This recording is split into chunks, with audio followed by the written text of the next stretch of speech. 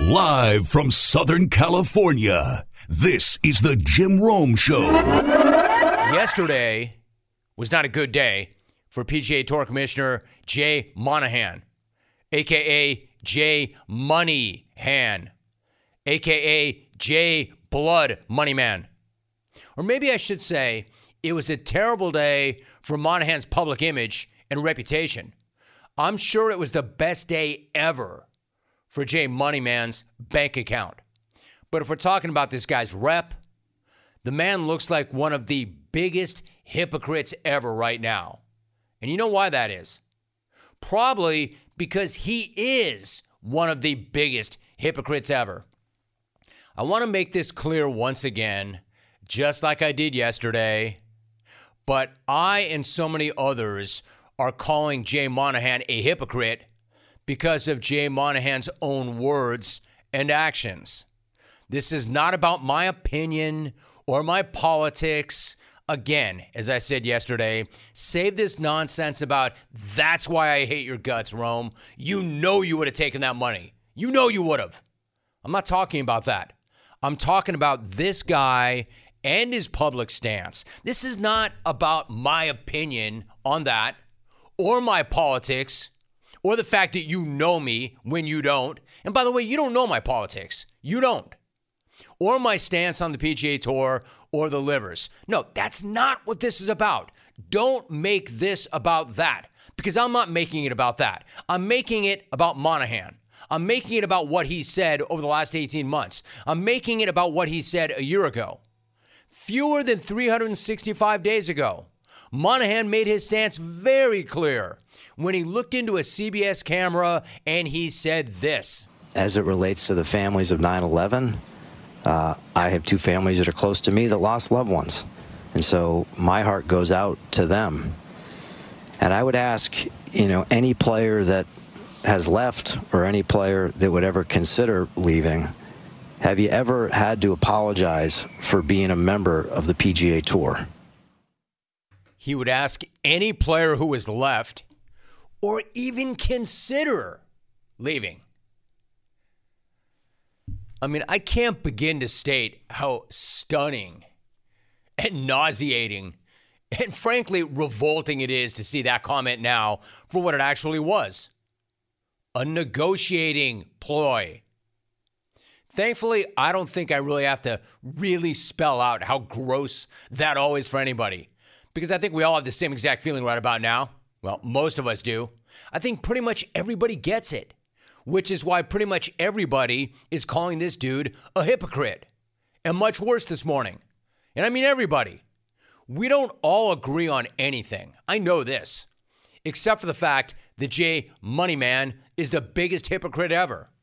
Now, the optimist in me was hoping that by the time this dude found a microphone yesterday, he would at least have something coherent to say for himself. But the realist in me knew exactly what was coming, which is exactly what we got. Verbal diarrhea, hot air with the stench of sulfur spewing from his mouth and stinking up the entire room. Everybody just wants to know the same question. The hell changed? What the hell changed? What changed in the last 360 days that brought this dude from taking up for 9/11 families to profiting off their pain? Clearly, we must be missing something. Something must have changed. Something must have happened. Hey, Jay Moneyman, exactly what did change, dude? We're in a control position. We have an investor, a great and world-class investor, and I recognize everything that I've said in the past and in my prior positions. I recognize that people are going to call me a hypocrite, and anytime I've said anything, I said it with the information I had at that moment, and I said it based on someone that's trying to compete for the PGA Tour and our players, and so I accept those criticisms. But circumstances do change, and I think that, in looking at the big picture and looking at it this way, that's what got us to this point. Hey, thanks. Thank you very much. Thank you for clarifying nothing. You see, there's a damn good reason people are going to call you a hypocrite, my guy. It's because you're a hypocrite. It's because they're right. They're right to call you a hypocrite and a liar and a scumbag and worse. I mean, what kind of an explanation was that? A year ago, you linked these dudes to one of the worst days in American history. Yet now, a year later, they're, quote, a world-class investor? What changed? And what does that even mean, world-class investor, other than a world-class opportunity for you to cash the hell out?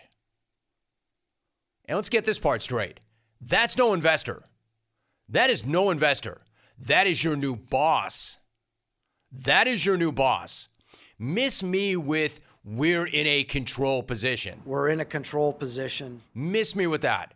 The PGA Tour might still have control over the golf decisions, but the Saudis now control the money decisions. So you tell me, Jay Moneyman, who is actually in the, quote, control position? Andy also met with PGA Tour players yesterday, a.k.a. the group of dudes that he stabbed in the back after costing them a combined, I don't know, billion plus. Guys in the same room, $1 billion. I don't know, $2 billion, $3 billion? Not $1 billion, not $2 billion, not $3 billion. Who knows how many billions? So he's in the room and he has to explain himself to them, right? You're pissed if somebody owes you $20 or $100. How pissed would you be if somebody owed you $700 million or $500 million or $300 million or $130 million or even $1 million? So he's in the room addressing them. And as you might imagine, that meeting went about as well as you might think that it would go. But I'll let Moneyman describe it himself. I would describe the meeting as intense, certainly heated. This is a very complex, obviously it's been a very dynamic and a complex couple of years. And for players, I'm not surprised that, this is an awful lot to ask them to digest. Yeah, you think? A lot to digest. That would be an all-time understatement, especially since what we initially thought yesterday actually was the case. The players had no idea about the deal. They reportedly were left completely out of the loop. Even Tiger. And it's even worse than that. This was not some quick deal that materialized overnight or over a weekend. PGA Tour leadership has reportedly been working on this deal for nearly 2 months. And yet over that time, this allegedly member-run organization never bothered to let its members know that it was working on the biggest deal in the history of the sport. So that's why it's not exactly surprising to hear that the players were calling for Monahan's head in that meeting, right to his face, and that they reportedly feel betrayed and manipulated by the tour. Yet, no kidding. You know why they feel that way? Because they were betrayed and manipulated by the tour. I mean, realize this. It wasn't just Tiger's $800 million or Rory's $500 million that got turned down. I mean, essentially everybody on tour got some kind of offer. Basically, everybody in that room with Monahan turned down money out of loyalty to the tour. And then for what? To get brutally and suddenly stabbed in the back. Basically, that room full of dudes turned down cash so that Jay Moneyman could sweep in and take that cash. So what I'm really trying to say is he's not just a hypocrite, but he also betrayed the trust and the bank accounts of the entire membership that he supposedly represents. Which is why, again, I have no idea how this guy can continue in the role of PGA Tour Commissioner right now. Although it looks like he might actually get a promotion somehow, some way. Either way, he gets promoted. Or if he gets forced out, I'm sure he'll be happy to resign to his private island or his super yacht soon enough. Because as brutal as the last 24 hours may have been for his public reputation, something tells me it was all very worth it for Jay Blood Moneyman. So what about the players? What do they really think? What do they really think? We finally heard from Rory this morning. No surprise, he's not happy. Also, no surprise, he still hates LIV Golf. I still hate LIV. Like, I hate LIV. Like, I hope it goes away, and I would fully expect that it does. And I think that's where the distinction here is. This is the PGA Tour, the DP World Tour, and the PIF. Discover credit cards do something pretty awesome. At the end of your first year, they automatically double all the cash back you've earned. That's right. Everything you have earned doubled. All the cash back from eating at your favorite restaurant doubled. All the cash back from that trip where you sort of learned to snowboard also doubled. And the best part, you don't have to do anything ridiculous to get it. Discover does it automatically. Seriously, though. See terms and check it out for yourself at discover.com/match. Very different from LIV. All I've tried to do is protect what the PGA Tour is and what the PGA Tour stands for. And I think it will continue to do that. So, look, going forward, I hope that there's, there may be a team element, and you're going to see maybe me, maybe whoever else play in some sort of team golf, but I don't think it'll look anything like LIV has looked, and I think that's a good thing. I said it to Jay yesterday, you've galvanized everyone against something, and that thing that you galvanized everyone against, you've now partnered with. So, yeah, of course I understand it. It is hypocritical. It sounds hypocritical. It is hypocritical. I'm sure Rory does not need anybody to remind him that it was also diabolical. Because of all that money, and yes, I understand, clones, some of this money is coming back now, isn't it? Damn straight. Because that's what this is all about, money. But because of all that money that all the tour players turned down just so Monahan could take it, well, how would you feel if you were Rory? How would you feel if you were Rory and you thought you were standing on principle and you thought you were doing the right thing and you left all that money on the table? How would you feel if you were Rory? Should the golfers who maybe stayed loyal and turned down LIV, should they be made whole financially? I mean, the simple answer is yes. The complex answer is how does that happen? Right? And that's all gray area and up in the air at the minute. But yeah, there's, it's hard for me to not sit up here and feel somewhat like a sacrificial lamb and, feeling like I've put myself out there and this is what happens. Again, removing myself from the situation, I see how this is better for the game of golf. There's no denying that. But for me as an individual, yeah, there's just going to have to be conversations that are had. He's right. I thought that was well said. He was a sacrificial lamb. He was a useful idiot. Ultimately, this will be good for the game of golf. It will. But all those players that were used and lied to and manipulated for something that, frankly, was going to happen all along. Was Monahan really out here for the past 18 months talking about how that was the worst thing ever, but deep down knowing all along this was how it was going to end with him getting paid and bringing all that money? Was he just negotiating that entire time? Hard to argue against that point. 1-800-636-8686. All right, so all I'm saying is, hey, listen, if you want the money, take the money.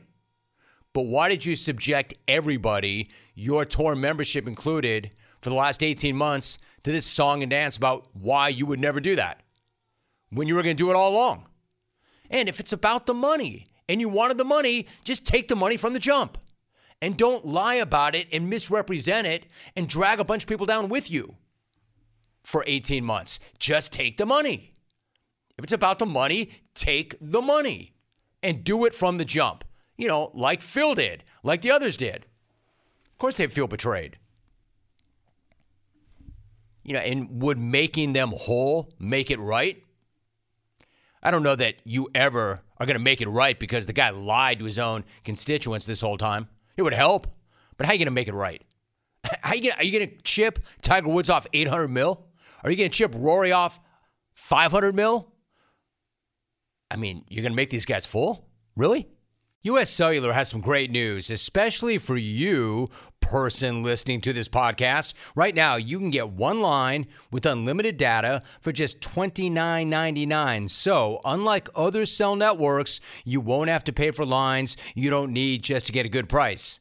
Get one line for $29.99 with unlimited data today. U.S. Cellular, built for us. Terms do apply. Visit uscellular.com for details. Parker in Georgia. Good to have you, Parker. How are you? Doing good, man. How are you? Good. Tiny Tim is going to make Roger Goodell look like the Pope. This will go down as an all-time villain move. Yeah, Tiny Tim. There's a gloss. Money Man, Tiny Tim. Who is Parker? Who is Parker in Georgia? Portland, Trey. Good to have you, Trey. How are you? Hey, I'm doing good, Jim. How you doing? Doing well. Man, I'm just going to keep it real, Jim. I don't really think people can get mad at the people who took the money because I'm sure people were offered the money and they chose their convictions.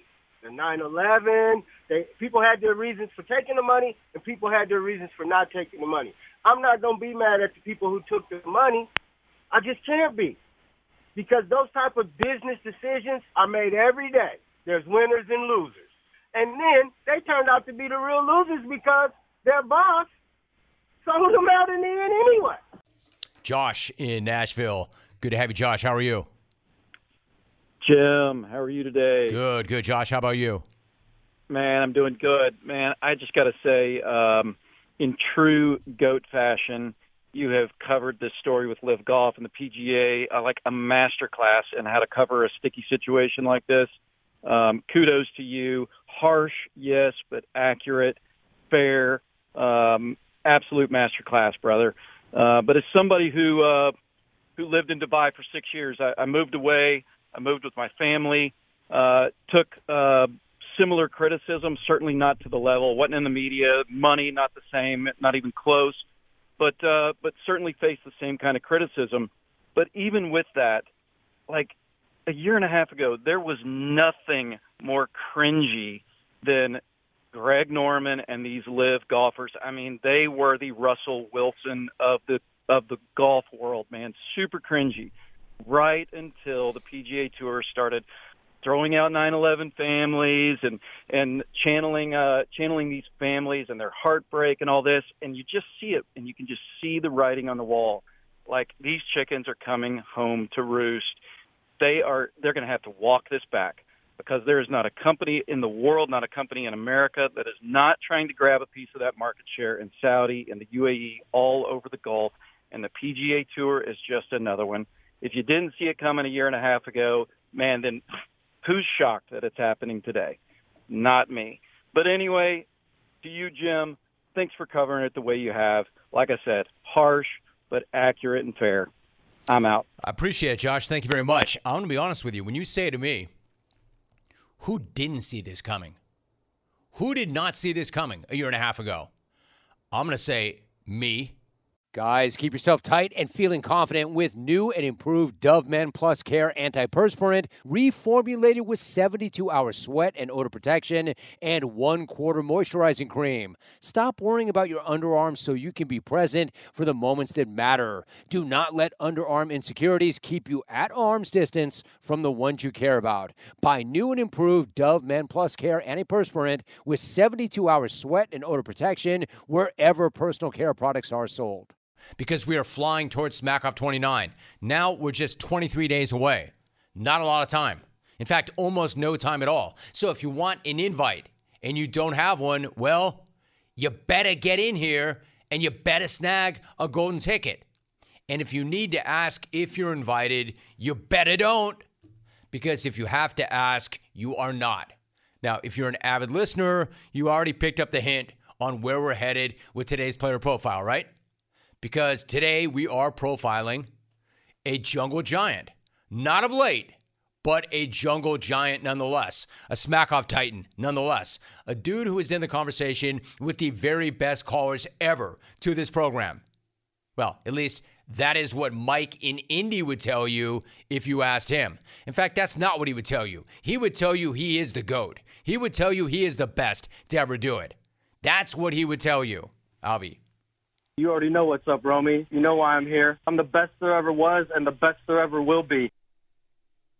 Here's the thing, dude. And I'm still a big fan. But here's the thing. You're not here, Mike. At least not anymore. But I can, and I will give Mike in Indy this much. He's the best caller that definitely will not call on the 30th. Unless he shocks us. I can say that for the record. Best caller ever? Not so much. One of the best. Best caller not to call a few weeks from right now? 100%. So then you're like, hey, Rome, if you know he's not going to call, why does he get a player profile? Fair. I'll give you a few reasons. First of all, it's because I hope that he proves me wrong and actually does make that call. Secondly, I do respect the dude. I like the dude. He's earned that respect. Look at this resume. Mike has not called into a smack-off since 2020. But in the 12 main events in which he did, he absolutely dominated. He top fived all but one. Let me repeat that. 11 top fives in 12 smack-offs. He ripped a strap in 2014. And the craziest part of this resume, he has finished in second place more times than anybody else in the history of the event.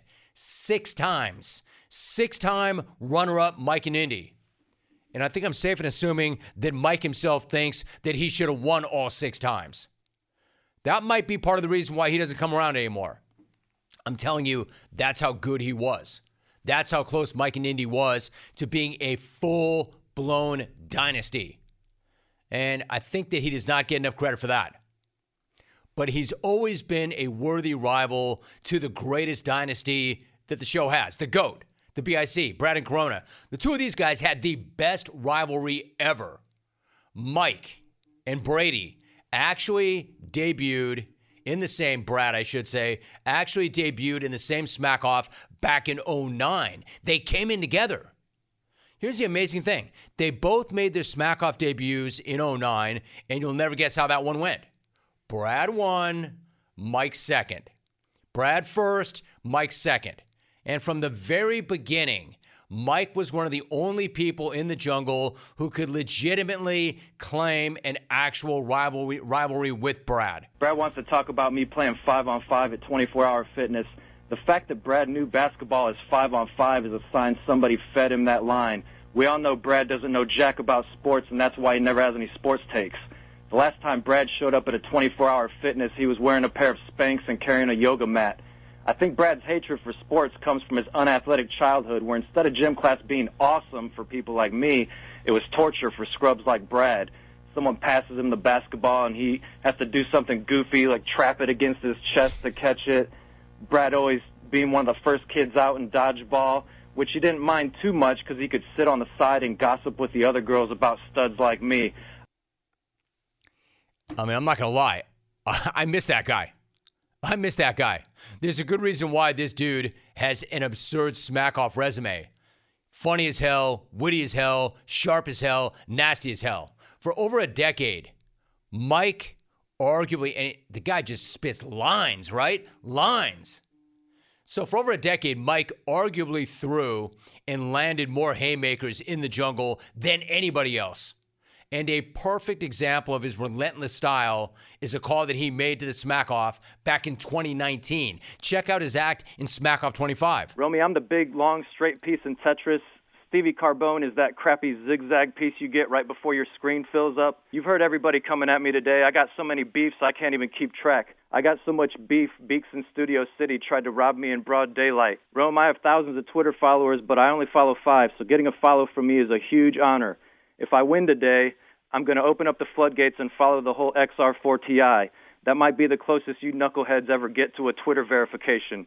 Rome, I'm having a tough time dealing with that moving stage that ESPN uses to whisk Booger McFarland from one end of the field to the other. What's next? They're going to suspend Booger McFarland's fat ass in a zipline harness hovering over the field. Brad and Corona apologists say Brad has 4 championships but should have 5. Well, I should have 9 championships, so I guess that settles that. I mean, that right there is exactly how it's done. This dude is a machine, or he was. Maybe he still is. But when he was at the peak of his powers, when he was showing up on the regular, when he was showing up day of, that's how he did it. Set it up, knock it down. Set it up, knock it down. Take. And all savage, all vicious, all nasty. So if you're new around here and you want to try to figure out how to lay down smack, that's how you do it. And good luck. Good luck with that. Now, Mikey can be a bit of a showman as well. You could even say that he's got a flair for the dramatic. Case in point, the time he famously retired from the Smack Off, only to unretire the day before Smack Off 24. And then he showed up anyway and did what he always did, landed in the top 5 when he made this call in 2018. Today I'm going to play a little game of show and tell. I'm going to show you all how great I am, and then I'm going to tell you about it. I know everybody's saying I'm responsible for the Left and Laguna rule, banning studio appearances, and that's true. I got that done. But it was to protect Rome against a psychopath like Rick in Buffalo. Rome doesn't exactly have a crew of ass kickers on the other side of that glass. Nice pre-recorded, doctored-up call. Take out the gimmicks, and that call sucked so bad it might have sucked another Southwest passenger out an airplane window. You see what I mean? This is what we're missing when this guy stopped showing up. I mean, speaking of grudges, it seems like all of us are cut off since that call. Like, Mikey, you make it better. Dude, you've always made it better. But he's nowhere to be found. Unfortunately for everybody, he's nowhere to be found. His last call to the show was 3 years ago at Smack Off 26. This call right here is the last time he called the show, and that was in Smack Off 26 in 2020. We all saw the Last Dance documentary, and as we learned about Jordan's competitive fire and drive, most of us started thinking they were actually talking about me. Everybody knows I take this Smack Off stuff personally, and that stokes my competitive flame the same it does MJ. Then the Stucknut Smack Off odds come out, and Mark in Boston is ahead of me, and I feel like I'm taking crazy pills. You know Mark has only had one top 5 in 10 years, right? So Stucknut is cut off. And Mark, I know you didn't create the Stucknut odds, but you're cut off too, bitch. Bye-bye. Speaking of grudges, I bet the NBA players are pissed no females are allowed in their bubble for the next 8 weeks. That's like a prison sentence. The best players will be the ones who can block sex out of their mind. AC Green would put up 40 points and 20 boards a night. Caleb in Green Bay could average 20 and 10. They're going to have to sneak some females in at some point, though. Disney's going to have more underground tunnels than El Chapo's palatial estate. LeBron James is going to be in the underground tunnel with a torch looking like Indiana Jones and the Temple of Poon. You better don't. You better don't reset that temple. I mean, speaking of grudges, it seems like all of us are cut off. Never mind that he had a grudge or a beef with Brad or Lef or Vic. Man, Stucknut, me, my man's got a grudge against all of us because he cut all of us off. Man, I've made it so clear since that day. Mike is always welcome. Mike is obviously invited back. Mike is more than welcome to call anytime. That's another great thing about Mike. Mike and Indy, when he was doing his thing, and I get that life changes, but when Mike was doing his thing, he wasn't only showing up day of, he was showing up for this show almost on the weekly. He would show up multiple times a month and always show up like that. So the door is always open for this guy. Always. My door will always be open to anybody who can run smack like this. I think of a young Caleb in Green Bay looking up at his Mike and Indy poster on the ceiling before he falls asleep at night. Mark in Boston is a proven caller, proven to be average. The most pathetic man in the jungle, Stevie Carbone. Carbone realized he wanted to be a reality spoiler when he told some little kid Santa Claus didn't exist. And when he saw the disappointment on that kid's face, Stevie thought, damn, that felt good. Brad and Corona, I bet this cat has to watch 30 minutes of Melrose Place in the morning just to get right. Mike Tirico thinks this guy's a tool. I'd like to start by talking a little Women's World Cup. Alex Morgan is hot. I wanted to wish everybody a happy October, or as Matthew Perry calls it, McRib month. The only reason Brad's name pops up on National Dog Day is because he's a bitch. And Mark in Hollywood, I'm with you on your rant about Hulk Hogan, but then you go on to make fun of people with Tourette's syndrome. Bitch poser. Mark should have won the ESPY award for courage coming back after those last 2 ass whoopings he got. Joe in Hollywood. Joe, you're about as smooth as AC Green at a nightclub. Your last call violated both elements of the have a take, don't suck rule. You didn't have a take and you suck. Vic, you are a worthless word gypsy. What, Jim Abbott chewing his own arm off didn't want any of that? I mean, this guy is a one-line machine. Bam, bam, bam. Mike and Indy, you know you're invited. Are you craving some protein after a good workout? Don't make a shake or eat a bar. Grab a bag of beef jerky from Old Trapper instead. Old Trapper beef jerky is tasty and tender. It's made with real strips of steak and quality spices that are smoked over a wood fire. And it goes wherever you go, to the game, to the gym, to the beach. Look for Old Trapper in the Clearview bag. You can see the quality you are buying. Look for it in major retail stores near you. And if you don't see it, ask for it by name, because no other jerky compares. Old Trapper, what's your beef? Let's go to San Antonio. Gino. It is smack-off season. Good to see Gino in there. Gino, what's up? How you doing? Hey, man, I will say this about Mike and Indy. I can't say he's a better caller than Brad, but I can't really say Brad's a better caller than Mike either. Mike, he was selling some You Better Don't T-shirts back in the day, and I bought one. So I'll say my best call I ever made to this show probably wasn't as good as the worst call Mike and Indy ever made. If I knew for a fact he was going to call in, I'd take the day off just to hear it. Love you, Mike. But I was calling about this whole situation with the PGA and LIV. It's really, I'm not going to repeat all the things that you've said. I listened to First Take this morning despite the fact that I can't stand listening to Stephen A. Smith. But on certain topics, I'm willing to dial in because I think he's got an important voice, just like you. There are some days when I know for a fact I'm going to be listening to The Jungle because I want to hear what you have to say. And I appreciate all the things that I heard you say, Dog said on his show as well. But the one thing that I am curious about is how much Blood Money Hands is talking this talk about how he's got a controlling interest with the Saudis.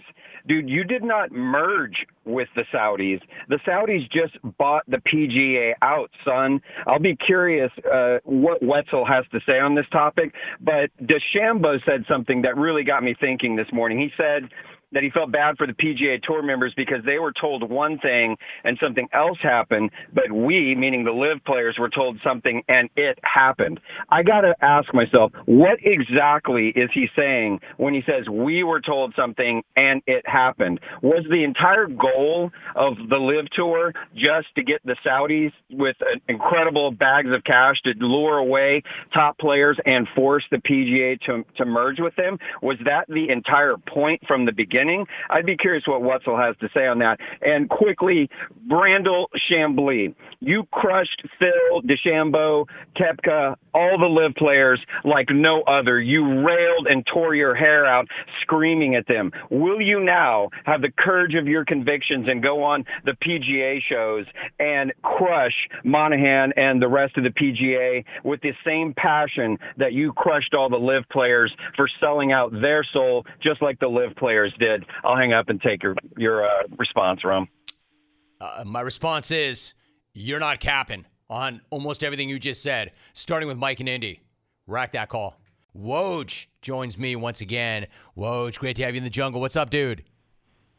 Jim, great to be back with you. How are you? Oh, man, it's so good to hear your voice. I'm doing great. It's great to have you back. Let me start with the latest. What are you hearing about Tyler Hero and his availability? He's been out, of course, since he broke his right hand in the first round of the playoffs. Is there any update regarding his availability for tonight's Game 3 or even the rest of the series?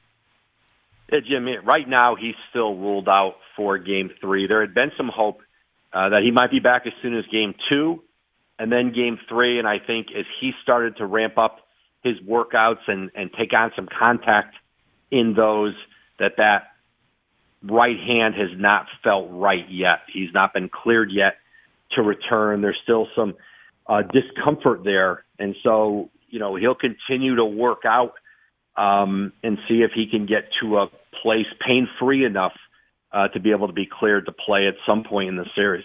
Right, Woj, what about the flip side? Michael Malone really lit his team up for its effort in Game 2. How do you expect the Nuggets to show up tonight in Miami?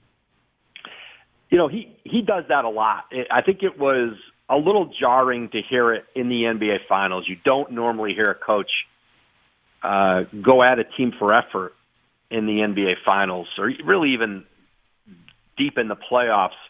But that's the relationship Michael Malone has with this group. He has been with this core for a very long time. Typically, they respond really well to it. They have such great internal leadership with the Nuggets, certainly starting with Nikola Jokic and Jamal Murray. This is a team that is pretty self-motivated, and I would expect them, you know, they don't put many clunkers back-to-back together. You've seen them in the playoffs, certainly this year, respond when they've had a bad performance. And that was listen, they had a double-digit lead in the second half of Game 2. You thought that they had taken Miami's punch, and Miami just keeps coming and coming. And listen, this is certainly for Denver to be able to come down in Game 3 and get control of this series again. This is a big one for them. No doubt. Adrian Wojnarowski joining us, Woj. No doubt about that. When you win Game 1 and you're up by 15 in Game 2 and you've got your hands around their throat, you better choke them out, because we all know about Miami. You better kill them when you get the chance. If you let them stay in the fight, they're going to do some real damage. We know this. If the Heat pull this off, Woj, are we no longer just considering Erik Spoelstra one of the best, if not the best in the business, but an all-time great if Miami pulls this off? Jim, I already thought Erik Spoelstra was one of the all-time great coaches. To do it with so many different kinds of teams in Miami, did it with LeBron James and Dwayne Wade, Chris Bosh, and doing it in just a number of different incarnations of this organization. And listen, the NBA is a little more difficult to measure sometimes because you're at the mercy of the talent you have. College basketball, you can go out and recruit talent. Certain programs are always going to be good. But in the NBA, you know, there's so many great coaches who will never win a championship because they don't have championship-level teams. But I don't know that there's anybody who has he's won every kind of way. And to do it over the period of time he has, especially, you know, at a time with 30 NBA teams, you look at players, you know, who are dominant, coaches who are dominant in different eras when there were fewer teams. But in this time of player movement and rosters turning over, to see the consistent greatness of Erik Spoelstra, I would say this. If you made every coach available in the NBA, all 30 teams, either they had a draft or they could go out in free agency and sign him with no salary cap, Erik Spoelstra would be number one. He'd be the highest paid coach in the league. He'd be the most pursued coach in the league. Everybody would fire the coach they have to go get Erik Spoelstra.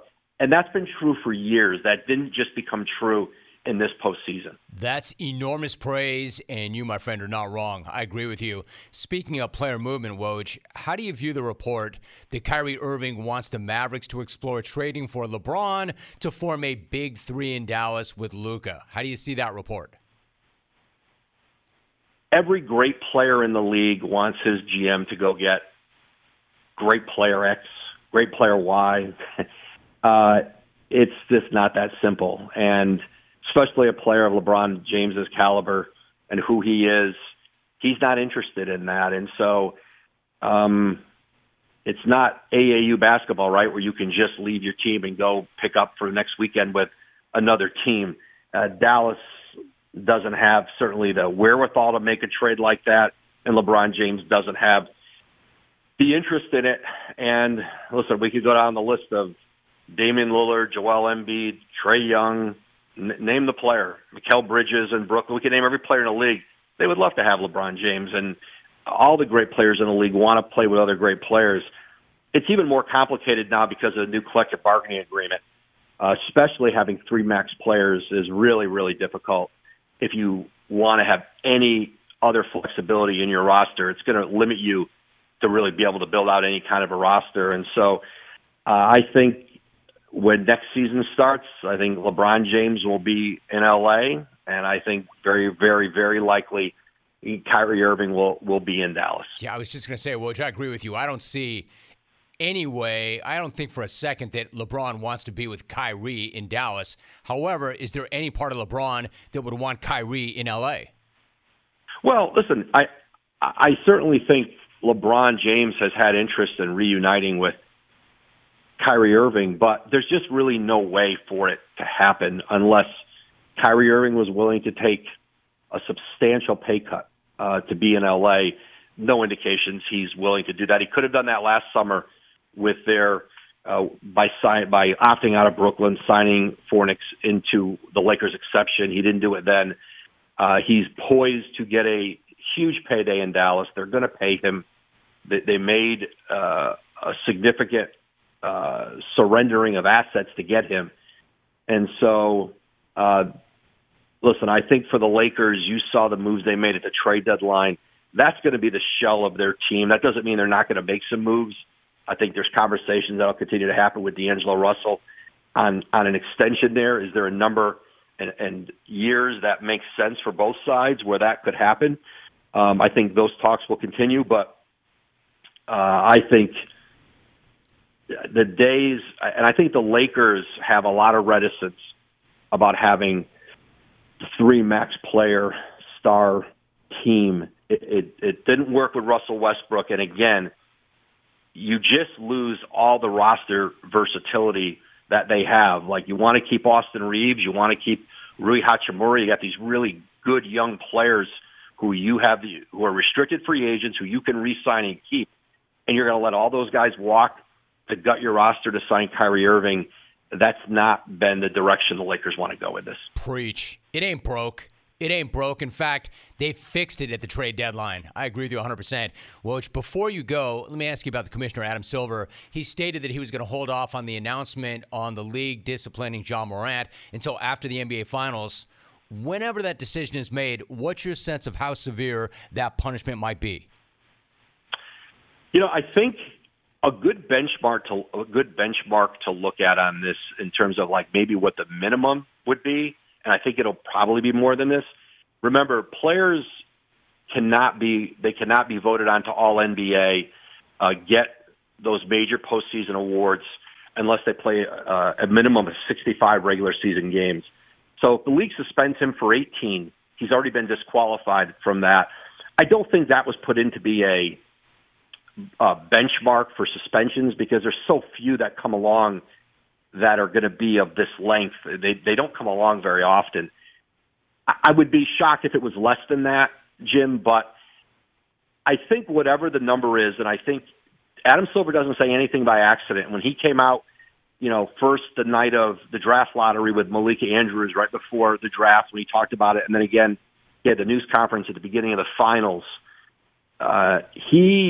It was no accident he talked about how he talked about the situation and his disappointment in Ja Morant and the fact that he had, certainly gone back on his word that he would and his assurances that he was going to change his behavior. They've been investigating Ja Morant on a number of different issues for well over a year. They're well documented. This is obviously the first punishable one. I don't think when this is over, Adam Silver is going to allow anyone to say, hey, he went light on him again. And if that's the criticism of the first suspension late in the season, I don't think that happens again. So I do think it's going to be significant. I don't think it's going to be the whole season. I would be shocked if it's half the season. But I think you start working backward from there, and you can make a case, in a range from, let's say, again, 18 games takes him out of all the postseason awards, 18 games north into the 20s, maybe something that starts with a 3. All right, so Woj, I so appreciate all your time, especially today. How about one quick thought on this? I'm a big Frank Vogel guy. I think he's a damn good coach who still does not necessarily get the respect he deserves. You reported that he ultimately beat out Doc Rivers and Suns assistant Kevin Young for the gig there. Ultimately, why did the Suns go with Vogel? And is it the right choice in your mind? Yeah, listen, I think Frank Vogel's an outstanding coach. You've seen him have the best defense in the league at two different places, both Indiana and the Lakers. They're putting a good staff around him. Kevin Young, who has a great relationship with Devin Booker, that's important. and then David Fizdale coming back in, and there's trust with Fizdale and Vogel. They were together with the Lakers, and I think that's very helpful for him. Listen, I thought you could make the case for any of the three. There's not always a wrong answer, but I think for Frank Vogel, really hit it off. I think in Philadelphia, he was a very serious candidate. I think they looked really hard at him before they went to Nick Nurse. And so, listen, I thought they fired a great coach in Monty Williams, who obviously landed on his feet in Detroit with a historic contract. I think you're just going to see in this league, Jim, more and more, it's going to look a little more like the NFL, where you're going to maybe see a little more turnover in coaches, and teams are now really willing to pay for guys they think are difference makers, guys who are championship coaches. And again, Frank Vogel, they're going to have to build out this roster. It is there's a real lack of depth. They got to decide what are the futures of Chris Paul, DeAndre Ayton, but you have Devin Booker, you have Kevin Durant. And so to me, this is a really important summer. Never mind who the coach is. Can they get back some of the depth? And maybe that's through a trade with Ayton. What does it look like with Chris Paul in the last year of his deal? So a lot of work to do on that roster before you can ask a coach there to go win 7 games in the NBA Finals. That's it. Or Once go again. win 4 games in the NBA Finals. Right. I was going to say, speaking of the Finals, Game 3 tonight, Heat Nuggets. It's in Miami, 8:30 p.m. Eastern on ABC. Coverage gets underway with the NBA Countdown at 8 p.m. Adrian Wojnarowski is an ESPN senior NBA insider. Woj, appreciate you so much. Great to have you on the show. I know you made time for it, and you were really gracious with your time. Woj, appreciate you. Thanks so much. As always, Jim, always an honor. I'll talk to you soon, brother. My man, you too. He is Dan Wetzel. He joins us via Zoom. Dan, what's going on? How are you? I'm good, Jim. How are you? Good, dude. You look great. It's great to have you on. Thanks for making time. Listen, before we get into what it all means, can I first get your reaction to the news that the PGA and LIV Tours, after hating each other's guts for over a year and a half, have decided to lay down in bed together and merge? What was your initial reaction when you saw that?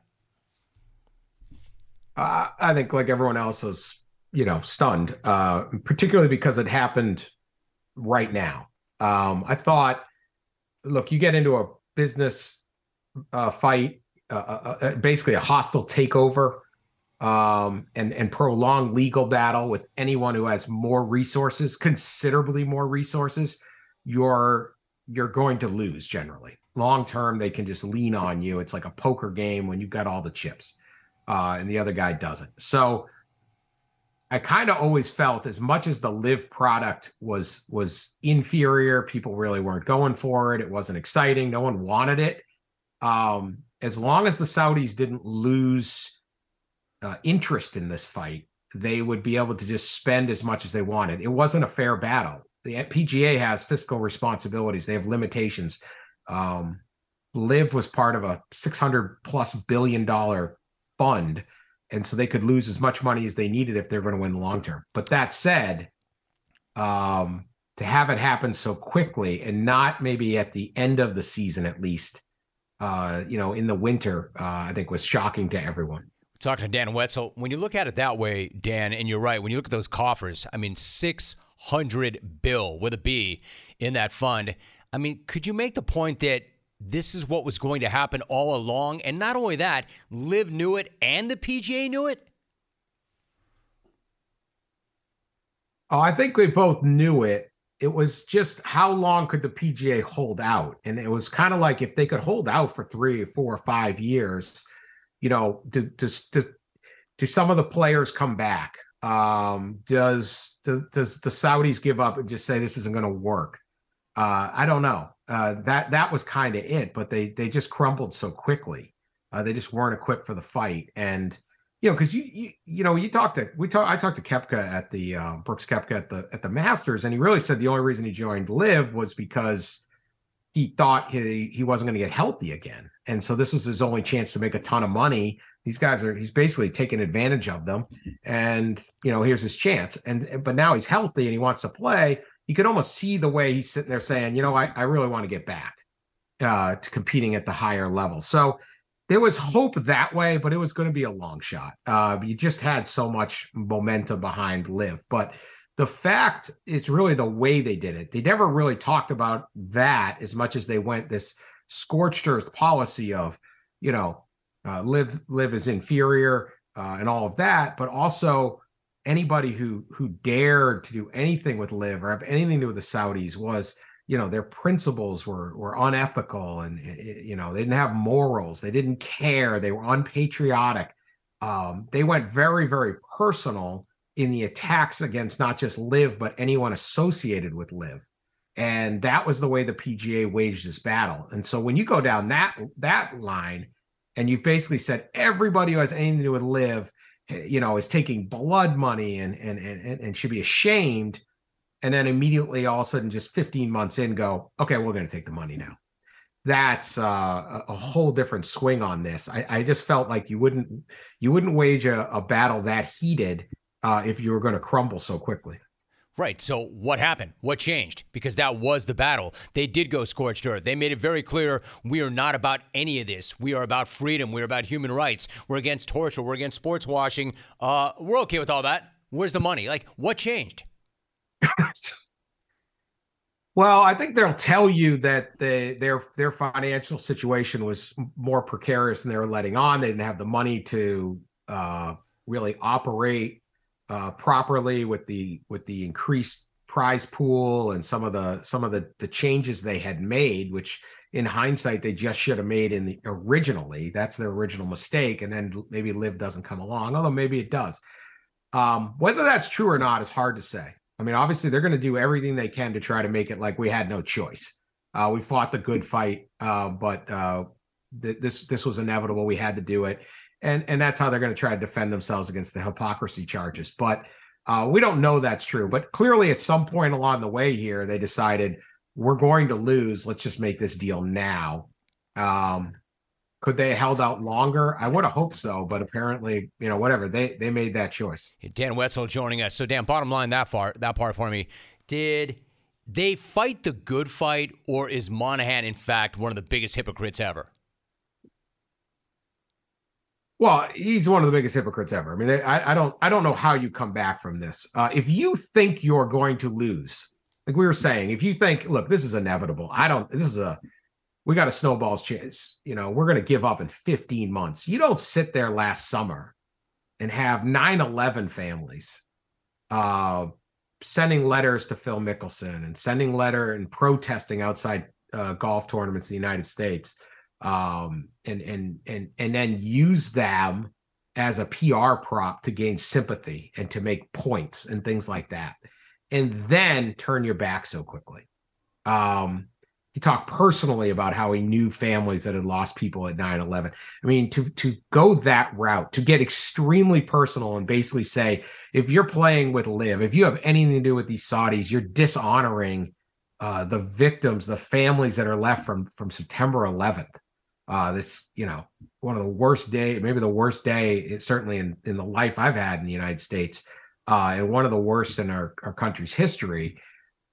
And then turn. I mean, why are you invoking that? Why are you going down that route if you know you're going to lose? So he will always be hypocritical for that. I mean, even if you were pro-live, even if you're like, hey, look, I don't really care who's funding this thing. There's Chinese money, there's Saudi money, there's this money, it's global. I just want to watch golf. That's fine. Those are your things. Even if you're in favor of that and are glad this happened, you'd have to look and go, God, man, that is some low dog stuff right there to go with. And then to use people like Rory, Tiger, John Rahm, guys that really aren't looking to be in the middle of big disputes. Rory's a pretty reasonably just kind of get along guy, and to use them as the spear of your attacks back, kind of set up this Rory versus Phil war of words, battle, personality conflict. And then so quickly as they're going along with it, not only does Rory lose, but essentially you chose that he lost and you humiliated him. It's like your corner man becoming the judge in a boxing match, and then, scorecard says you lost. He's the deciding one. So to me, Monahan just, he set these guys up. He used them. He used the 9/11 families, and then he caved very quickly. I've yet to hear an explanation on why this is acceptable, and I think it's going to be very, very hard for this guy to have any kind of credibility coming from that. And maybe that's just a casualty of a tough business battle, which happens. But man, it's a tough spot to fight back from in terms of public acceptance and player acceptance.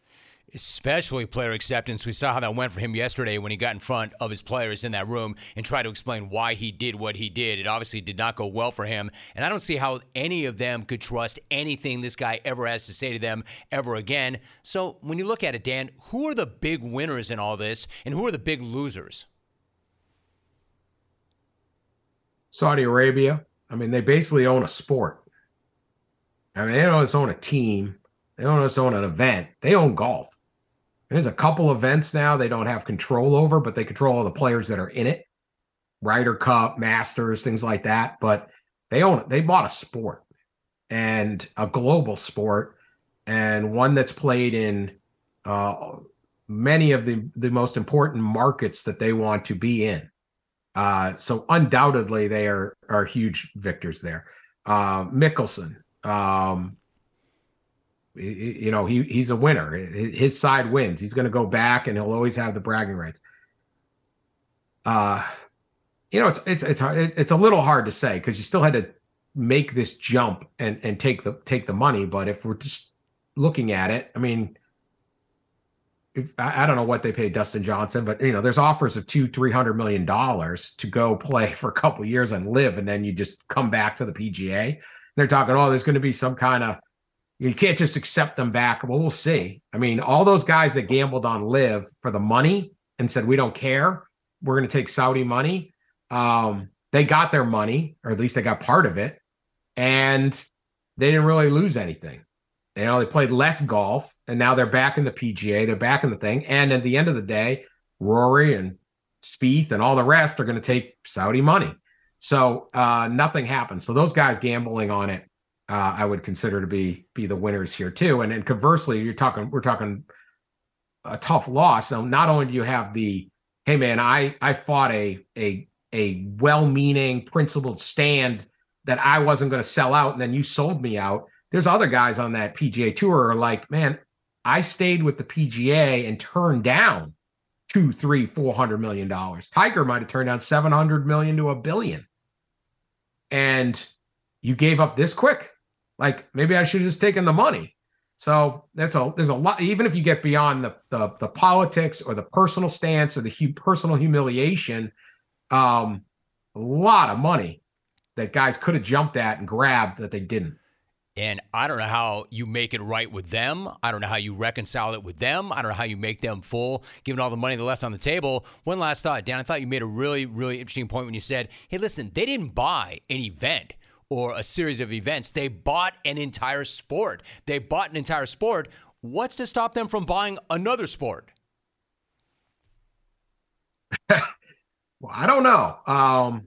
Not much. Yeah. And I don't even know if they bought it. They basically just shifted their stated investment in live. They're just going to put it into the PGA. I don't even know if they had to buy anything.